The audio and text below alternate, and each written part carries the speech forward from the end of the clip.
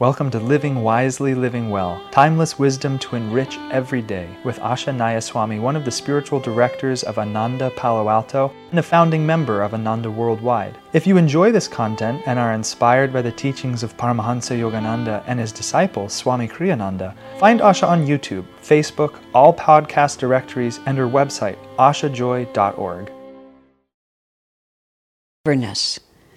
True intelligence isn't only cerebral. Its roots lie in clear feeling. Cleverness usually indicates only narrow feelings. Now, this is a very sort of interesting thing that one gets a feel for over time. I mean, some people can really hold forth just beautifully. They know all about current events. They know all about other cultures, and they just have a wide variety, and they're well-read, and they can hold forth on different ideas and sometimes be quite entertaining and quite interesting and seem quite bright. But there can be, and this is what Swami's trying to touch on here, there can be a certain, the only way I can think about it is it's an ungrounded kind of approach to life. And I mean, he uses the word intelligence and cleverness, and those two words don't quite say exactly the way I understand it, because a person can be very intelligent without, well, I want to almost use the word wise, but it's not even just wisdom. It's just that people can be clever. They can just put all kinds of different things together, and they can see the relationship of this and this and this. But it's the feeling quality behind words and behind ideas and behind thinking that grounds them in life experience and actually makes them practical. In a very interesting sense, in completely other contexts. Swamiji has talked about the way that the masculine and the feminine works together. Now, traditionally we talk about men and women, but I know everybody's so hypersensitive to anything that sounds like that, but that's the best way to talk about it. The reason quality the reason quality in masculine vibration, whether it's a man or a woman, whoever it is, it tends to just see lots of things. It's very clever. It can think things out. But unless there is some feeling that moves us to act, our ideas remain completely abstract. We can, just talk about, what's needed to solve the problem of starvation for the children in the inner city, 4 miles from where I happen to live. I can have all the ideas in the world that I have about that, but I'll just sit around and be clever about it. I have lots of thoughts. But if feeling comes in, then all of a sudden there is a compelling need to do something about it. And all of those ideas suddenly have to be practical and applied in the real world. So traditionally, the statement that behind every great man there's a great woman, they're actually really talking about the interplay of reason and feeling, because the traditional image of a man is that he's stronger in reason than in feeling, and the traditional idea of a woman is that she's stronger in feeling than in reason. And I'm not using human stereotypes. This is the feminine. Feminine is feeling, masculine is reason. Yin is feeling, yang is reason, and then we get all outside of the sex issue, the gender issue altogether. And yin and yang have to work in cooperation, or else nothing gets done. If we're only yang, we just talk, and we're so clever, and we have so many good ideas, and we know just how it should be fixed. But when yin gets involved, there's a compelling feeling that says we have to do something. So what Swami's talking about here also is real intelligence has a practical expression in life. It doesn't just entertain itself. It actually does something. Cleverness just entertains itself. So what he's really urging upon us is that we, one, not become enamored of people who are only clever. See, that's what happens sometimes too. We become enamored of someone because they're clever, and we think they're actually smart. But they're not smart in the sense of being able to make something happen in life. They're just clever because they can talk at the dinner table. And we can be clever about certain things as long as we ourselves know we're just being clever. I remember in the context with Swamiji, there was a department in our community that the manager just wasn't, the manager was a very capable man in certain areas, but he really didn't have a feel for what he was trying to do there. It just wasn't his strong suit. And so many things were not operating well. And another man who was quite expert in his particular field and was actually had a very strong and practical mind in many ways, he wrote Swami Kriyananda a letter explaining what he thought was going wrong in this other department, explaining it very clearly. I was Swami's secretary. The letter came to me first. I read it. I thought, this is a really good letter. He's really analyzed the problem well. And so I gave it to Swamiji, thinking that Swamiji would think it was a really good letter too. Swami read it, and partly I believe this was for my benefit, but it's also how he felt. He took the letter. I never saw him do anything like this at any other time. He crumbled it up in his hand. He threw it on the floor. He said, anybody can tell me what's wrong with the situation. What I need is someone who says, I'll take responsibility, I'll fix it. And that was the difference between being really intelligent in your way of approaching life or just being clever. The man was very clever. He explained everything that was wrong. But what good would it do, Swamiji? And the implication also was that Swami didn't know that. He knew all of that. But he had to find the person who was willing to take responsibility to fix it. So that's also partly what Swami is talking about. And we ourselves need to be very thoughtful about how we express ourselves, because we can also fool ourselves. We can imagine that we're really being intelligent just because we're very, very clever. And it also depends on what your definition of intelligence itself is. And so now I'm going to move a little bit into the wisdom side of things. And there's the first time I met Swami Kriyananda, which was at the end of November in 1969, he was giving a lecture at Stanford University. I happened to be living near there. I wasn't going to school. I had long since dropped out at that point. And he wasn't actually speaking for the university, but he was speaking on the campus. He walked into the room. Before he said a word, I felt his consciousness, and I recognized in his consciousness what I was trying to become. And my intuition said, he has what I want.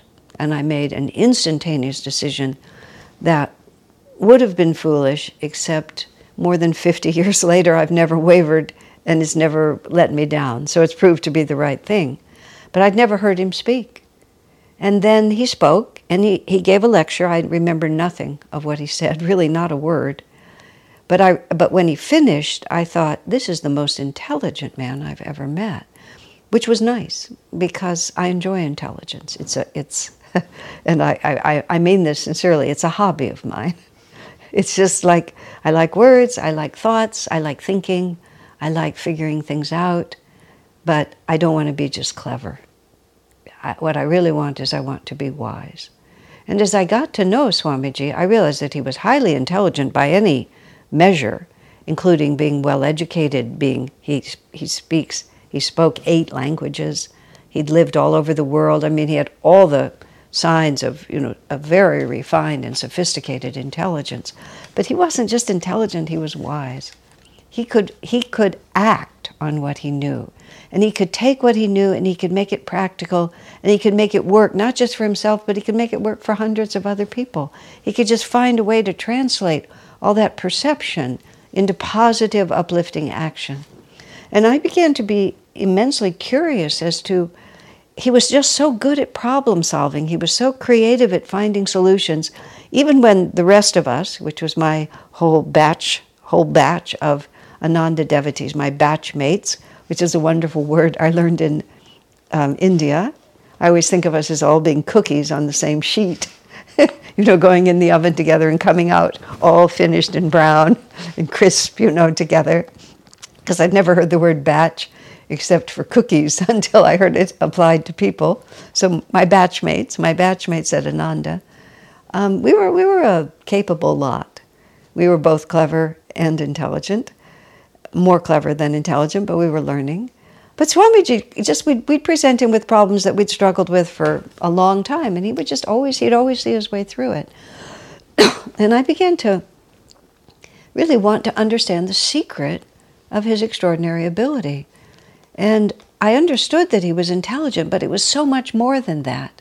And then I really perceived, which I had always watched, when he was a young man, he had a very distinctive silhouette from the side, viewed from the side. Not just his profile, not just his face, but his silhouette from the side. Because if you thought of sort of the prow of a ship, the prow of the ship is what cuts through the water, and they usually make it very narrow so they can cut through the water and then it widens out and the boat follows behind it. Well, when you looked at Swami's silhouette, the prow of the ship for him moving through life was actually his heart. His shoulders were back, his heart was uplifted. And as a result, the plane was broken first with his heart, and his head was right behind it.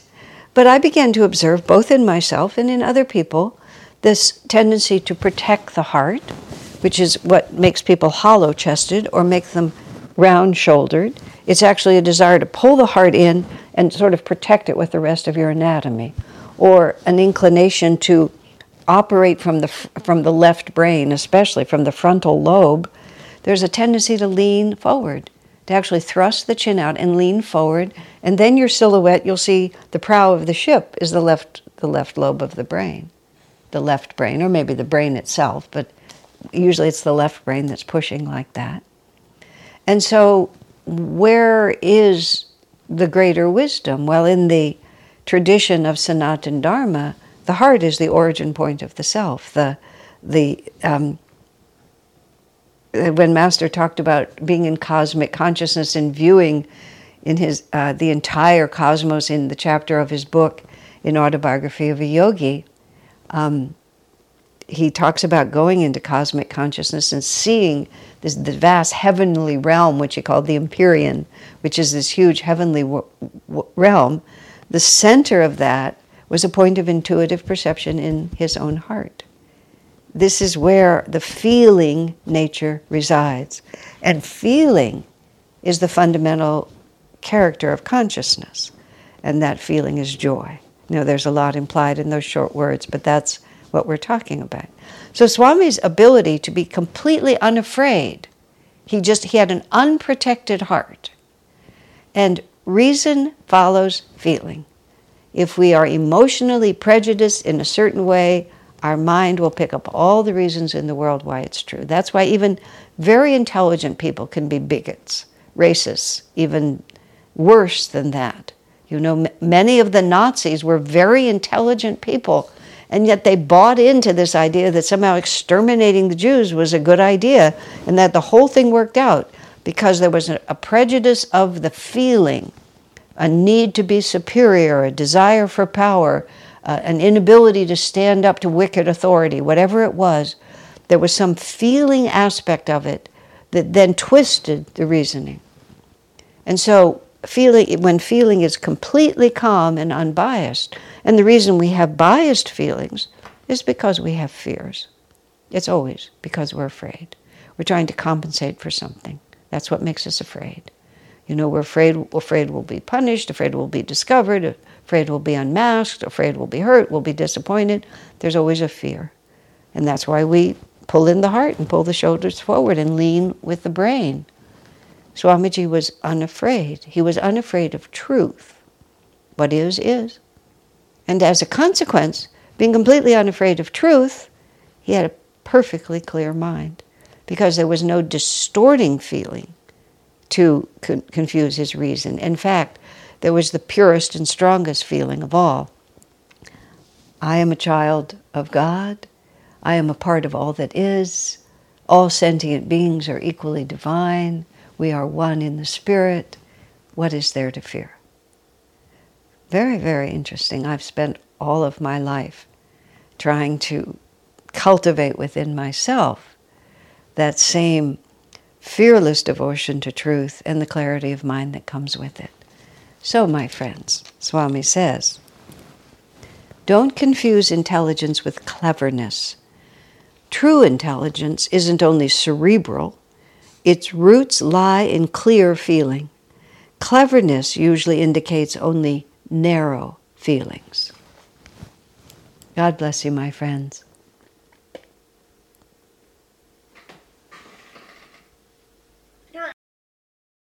Our work is made possible by inspired listeners, so if you feel to support Asha, you can make a one-time donation, or for unique members-only content, subscribe through Patreon. Blessings and thank you.